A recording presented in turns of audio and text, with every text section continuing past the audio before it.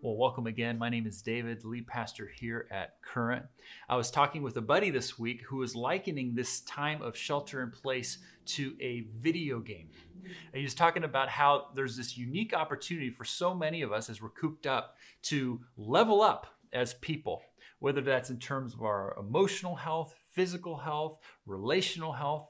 Like there's things that we could do now if we would just put in the time and energy that will help us not only now, but going forward. And that made me think of our series that we're in, the series that we're calling Rhythms for Life, as we're exploring spiritual practices that can transform our lives, with the hope that it wouldn't just help us here and now, but coming out of shelter in place, God willing, sometime soon. And so we kicked off this series a few weeks back looking at the spiritual practices of prayer and solitude. And then we looked at the spiritual practice of Christian meditation. And then last week we looked at the spiritual practice of gratitude. Well, today we're looking at the spiritual practice of resting.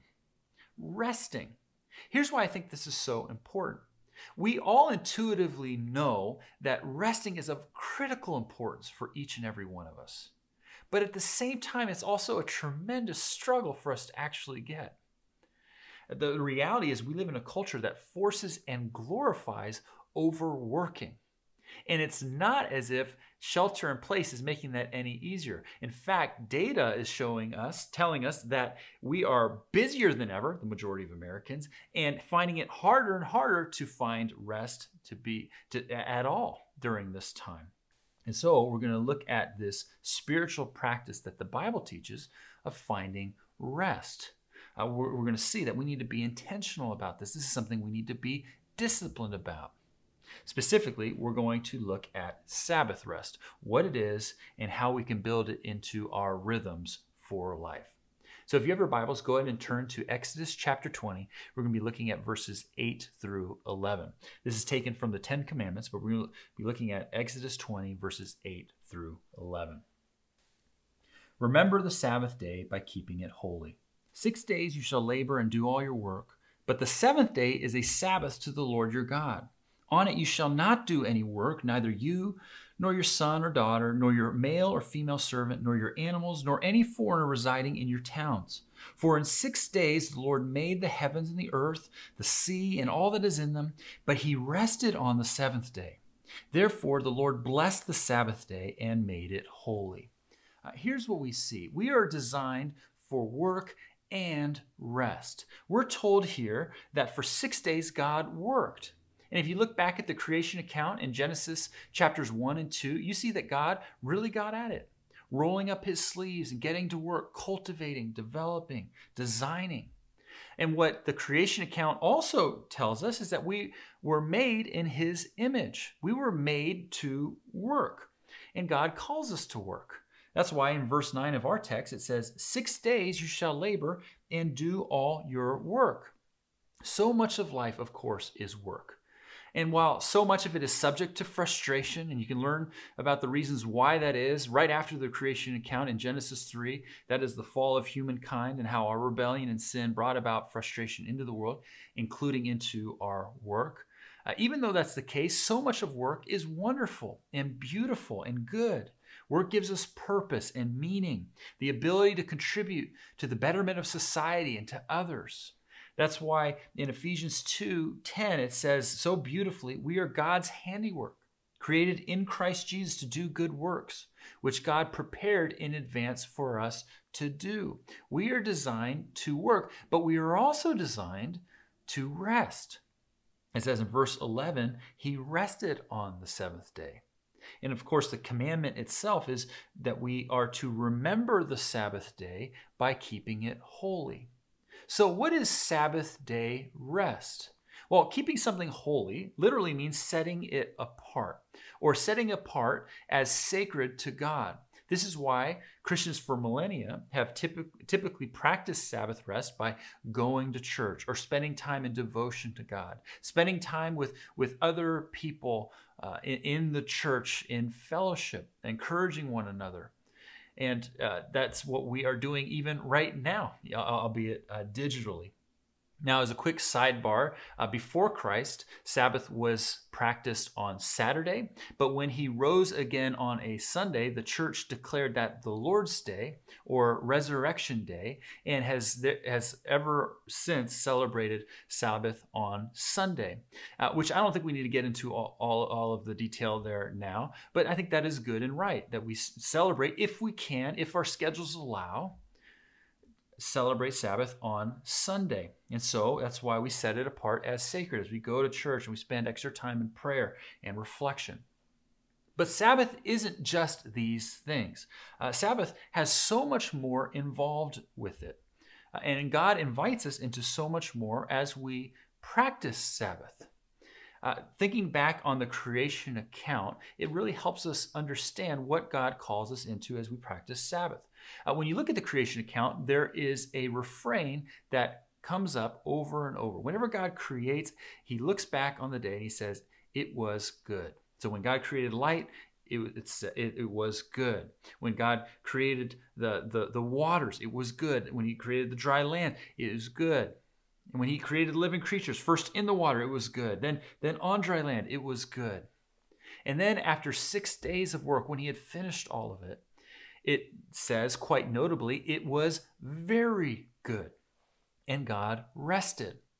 That's very illuminating for us in understanding what Sabbath is all about, because we see God on the seventh day taking it all in, stopping from his work, looking out over the fruit of his labors, and just taking it all in, enjoying it, relishing it.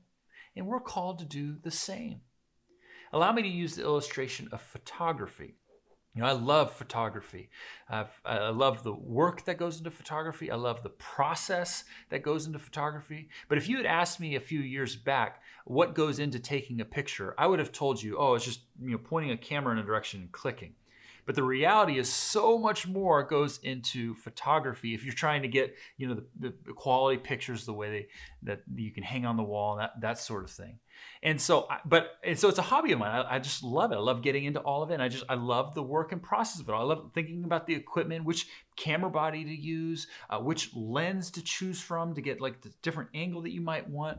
Thinking about the settings that you can select on your camera. Oh my goodness, you can manipulate the shutter speed, which helps you affect the blur that you get in a photo, or you can change the aperture setting to get a different depth of field. There's so many things that you can play with to get a different photo to tell a different story.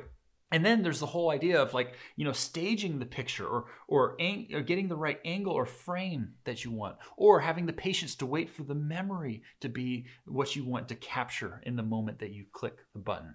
And then there's all the work of post-processing. When you take the raw file from your camera and you manipulate it, the color, or you pull out the highlights, or you work with the contrast. I mean, there's so many things you can do, so much time and work that you can spend into one single photo if you want to. And like I said, it's a hobby of mine, so I enjoy that. But there's something entirely different happening for me when it comes to photography, when I actually get those photos, when I actually get the product of all that work.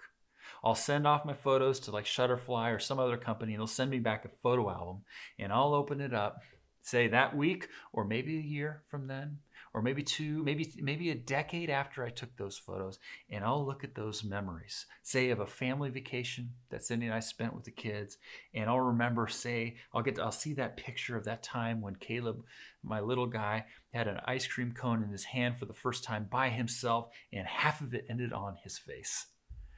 And without even knowing, I'll just be smiling, remembering how that led us to just belly laughter and joy. And then I'll flip the page and I'll see a little picture of my little Maddie and the way that she just kind of turned, and the picture captures her sass, and just think about the girl that she's become. There's the beauty and sweetness in her heart now and where she had been then. And without even knowing, I'll be smiling or I'll be tearing up.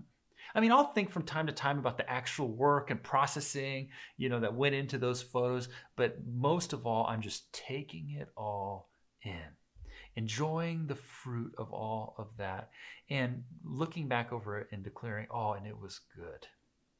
And most of all, thanking God Thank you for this that wonderful memory that we've been able to keep and capture. Thank you for how fun it was to put this all together. But that's what Sabbath rest is. It's taking time to just pause and take it all in. Or if you'd like, it's this idea of collecting time.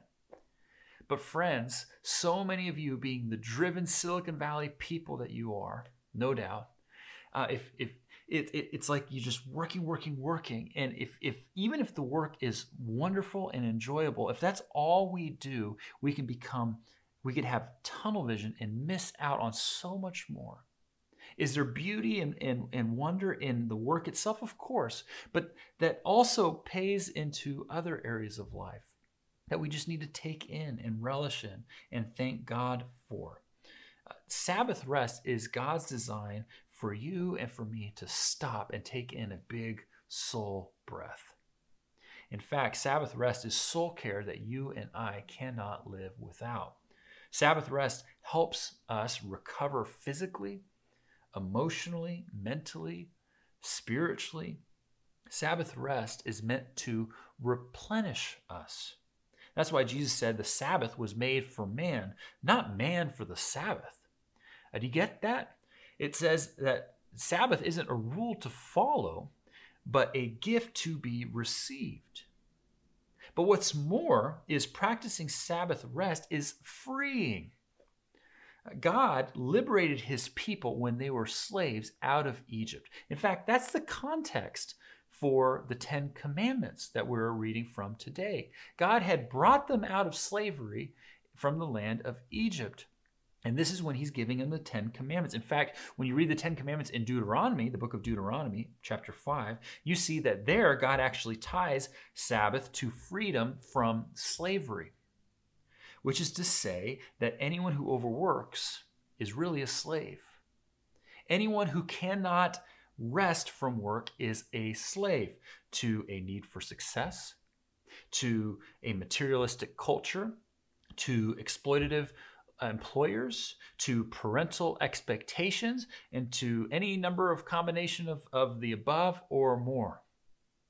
And what happens is slave masters will abuse you and me if we are not disciplined in the practices of Sabbath rest. Sabbath rest is a declaration of freedom. But most of all, Sabbath rest helps us experience and live out of the beauty and power of the gospel, the good news of Jesus Christ. We mentioned before that God is a worker. Well, perhaps the greatest work of all that he did for you and me was in sending his son to live the life that you and I cannot live. Living perfectly, without sin, without fault, to God, to those around him, and then on the cross dying the death that you and I deserve, such that when he did that, we can now find ultimate rest in ways greater than we can experience in anything else. In fact, so much of life is our trying to justify ourselves in any number of ways, trying to find our identity or worth in things or people that, even if they are wonderful and good things, cannot and will not ultimately give us the rest that we need. We only can find our true rest in God. It is the only rest that will last and never fail us. And Jesus did that work in bringing us back into relationship with him. That's why on the cross he uttered the words, "It is finished." He had completed the work that we truly need most. And that's why Jesus in Mark 2 identifies as the Lord of the Sabbath. That means he's the Lord of rest. That's why in Matthew 11 he said, "Come to me, all you who are weary and burdened, and I will give you rest. Take my yoke upon you and learn from me, for I am gentle and humble in heart, and you will find rest for your souls." One of the greatest blessings of the gospel is that he gives you rest in a way that no one else and nothing else can. In practical terms, how do we keep Sabbath? How long should we keep Sabbath rest for? And how do we spend that time? Well, first, what is an ideal amount of time? off from work? Well, we see in our text, I mean, what the context was here is being said is that God required his people to take a time of 24 hours off a week. I mean, how the ancient Israelites worked is they worked from sun up to sundown. Well, Sabbath back then was practiced from sundown Friday to sundown Saturday. So a 24-hour period. Now that's pretty ideal. If you can get a 24-hour block of time, great, go for that. If you can't, then it's finding other times where you can kind of make work for you, where you can take just time off from your vocational work. And so try to find what works best for you. I would just say that if you go the route of trying to find it in other times because your life rhythm or schedule doesn't allow for a single 24 block time, just be real careful not to fall into the trap of, well, I'm just going to check this one email or this one message, because that can snowball quite easily into detaching us from our Sabbath rest that we need. If you can, try to find a 24-hour slot, but if you can't, that you can find it in other times, which is also a good place to pause and say, when it comes to practicing Sabbath, we need to be real careful not to fall into legalism, to say that it has to be this way, and if it's not this way, then you're not good or doing what God calls you to. There's a lot of freedom here, and so we're just going to give ourselves some ideas as we think about this together. So that's an ideal amount of time, 24-hour period if you can get it. What counts as Sabbath practice? Well, of course, there's no simple formula here. There's great freedom. Finding spiritual replenishment is pretty key, of course, but so too is recreational and mental refreshment. So I'd just say shoot for a well-balanced diet of rest. Play with it. See what works for you. So here's some ideas to just get you thinking. Compiled from different things that are out there or have been helpful to me. Number one, take time for inactivity. So many of us need to just have unstructured time to kind of replenish and recharge. For those of you who are Myers-Briggs J's, or you're just like hardcore planners, you probably need to find time to plan to not plan. You know what I mean? Just to find some time where not everything is just kind of scheduled out for us, but to just go where the day takes us, where our heart takes us. That's one idea, is to take time for inactivity. Number two, you take time for avocational activity. Find a hobby. The best definition of a hobby that I've come across is an activity in which we lose all sense of time while doing. In fact, there's been studies that show that leaders who have been able to lead in intense environments for the long haul in healthy ways have in common more than anything else a hobby in which they regularly do that they lose track of time while doing. So find a hobby during this time of shelter in place that you can keep even coming out of it if you don't already have one. For me, photography is something that I do that I mentioned before. Barbecuing, reading, working out. Maybe you learn a new instrument. I heard a few of you are doing that during shelter in place. Learning a new language. I mean, I will just say this from personal experience. It actually might seem real easy to figure out a hobby, something that can replenish us. But I found that it's actually really hard to figure out what actually truly replenishes me. So when you find that thing, oh boy, build that into your Sabbath rest. Number three, take time for contemplation. Prayer and worship are, of course, critical parts of Sabbath rest from any perspective. Regular time of devotion, reading the scripture, listening to God form a basis of inner rest that plays out into other areas of our life. So take time for contemplation. Number four, take time for recreational and or aesthetic rest. If you like to go out on hikes or walks, or if you regularly do that, you know the benefit of being outdoors in terms of giving yourself a change of scenery, both literally and metaphorically, in terms of getting perspective on life, or maybe even just taking in the beauty of God's creation and how that just replenishes us and refills and recharges us. I have one friend where she loves to get Sabbath rest, and it really replenishes her soul, is out on the ocean surfing. She talks about how she just, once she paddles past the break and is just waiting for the next set of waves to come in, her soul is just taking deep breaths in, and she is just getting replenished that way. So you better believe that she builds surfing into her Sabbath rest when she can. So take time for recreational or aesthetic rest. Number five, consider whether you are an introvert or an extrovert. And we all need to figure out what actually recharges us. If you're an introvert, chances are spending time, lots and lots of time with just tons and tons of people, you're probably not getting recharged all that much. Maybe you need time to yourself. Maybe you need time, or it's helpful to have time with just a few close friends. Extroverts, maybe it is helpful to spend time with more people. The point is, try to figure out what works for you. And if you're married and one of you is an extrovert and the other is an introvert, good luck with that. No, just kidding. Have a conversation. Try to figure out what works best for you guys. Pro tip. Don't just assume that family time is recharging to your soul. With extended family or whatever it might mean, if that is something that recharges you, great. If it's not, then be real about that as you consider and plan your Sabbath rest. Number 6, honor the season of life you're in. And for the ancient Israelites, they had Sabbath cycles of rest and work that included not only a Sabbath day from a given week, but a Sabbath year, and then also a year of Jubilee, which was basically a Sabbath rest every 49 years. Which is to say, you need to take into account what season you're in. And if you're in an especially intense season, whether it's work related or family related or whatever it might mean, you need to take that into account. Let's say you're a medical student, or you're in residency, or you're starting a company, or you're starting a major project. When you're in that intense season, you're going to have to think through what it's going to mean for you to find Sabbath rest. It's probably not going to look like it normally would otherwise.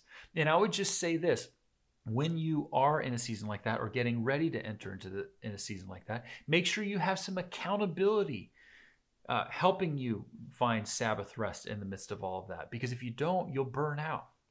I had a mentor say to me that if you're starting a company or a church, make sure that the intense season doesn't last beyond 2 or 3 years, because if you do, you're going to be a goner.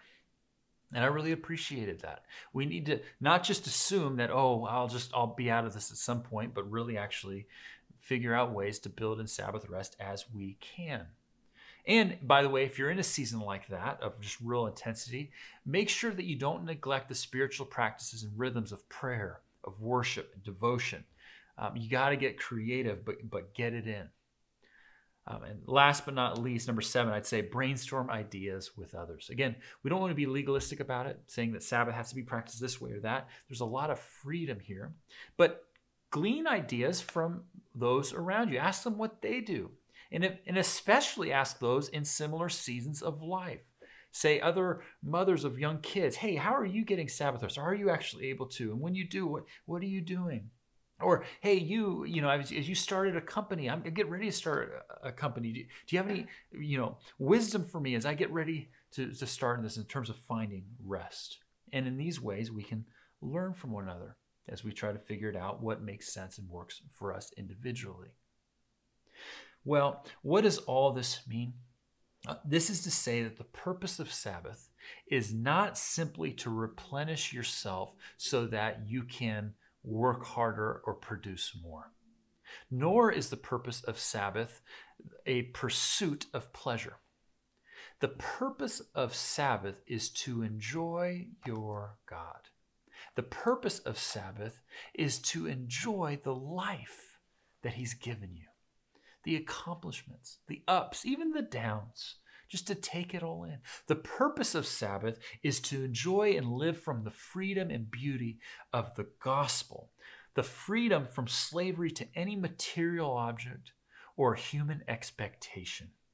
The Sabbath, therefore, is a foretaste and sign of the life that is to come for all of those in Christ Jesus. But friends, we have to remember to keep the Sabbath. That is how this whole text starts. It's the only commandment that starts with the word remember. Isn't that interesting? I think that's because it's the one we tend to forget. We have to remember the Sabbath. We need to remember to find ways to take the rest that God calls us to. How can you remember the Sabbath day? By keeping it holy. How can you cultivate it as a rhythm for life? Let's pray. Father, thank you for the great work you did for us in sending your Son into the world to bring us back into ultimate rest in you. Would you please help us remember the Sabbath day by keeping it holy? We need your help even in receiving this wonderful gift. We praise you. We thank you for this time together. It's in Jesus' name we pray. Amen.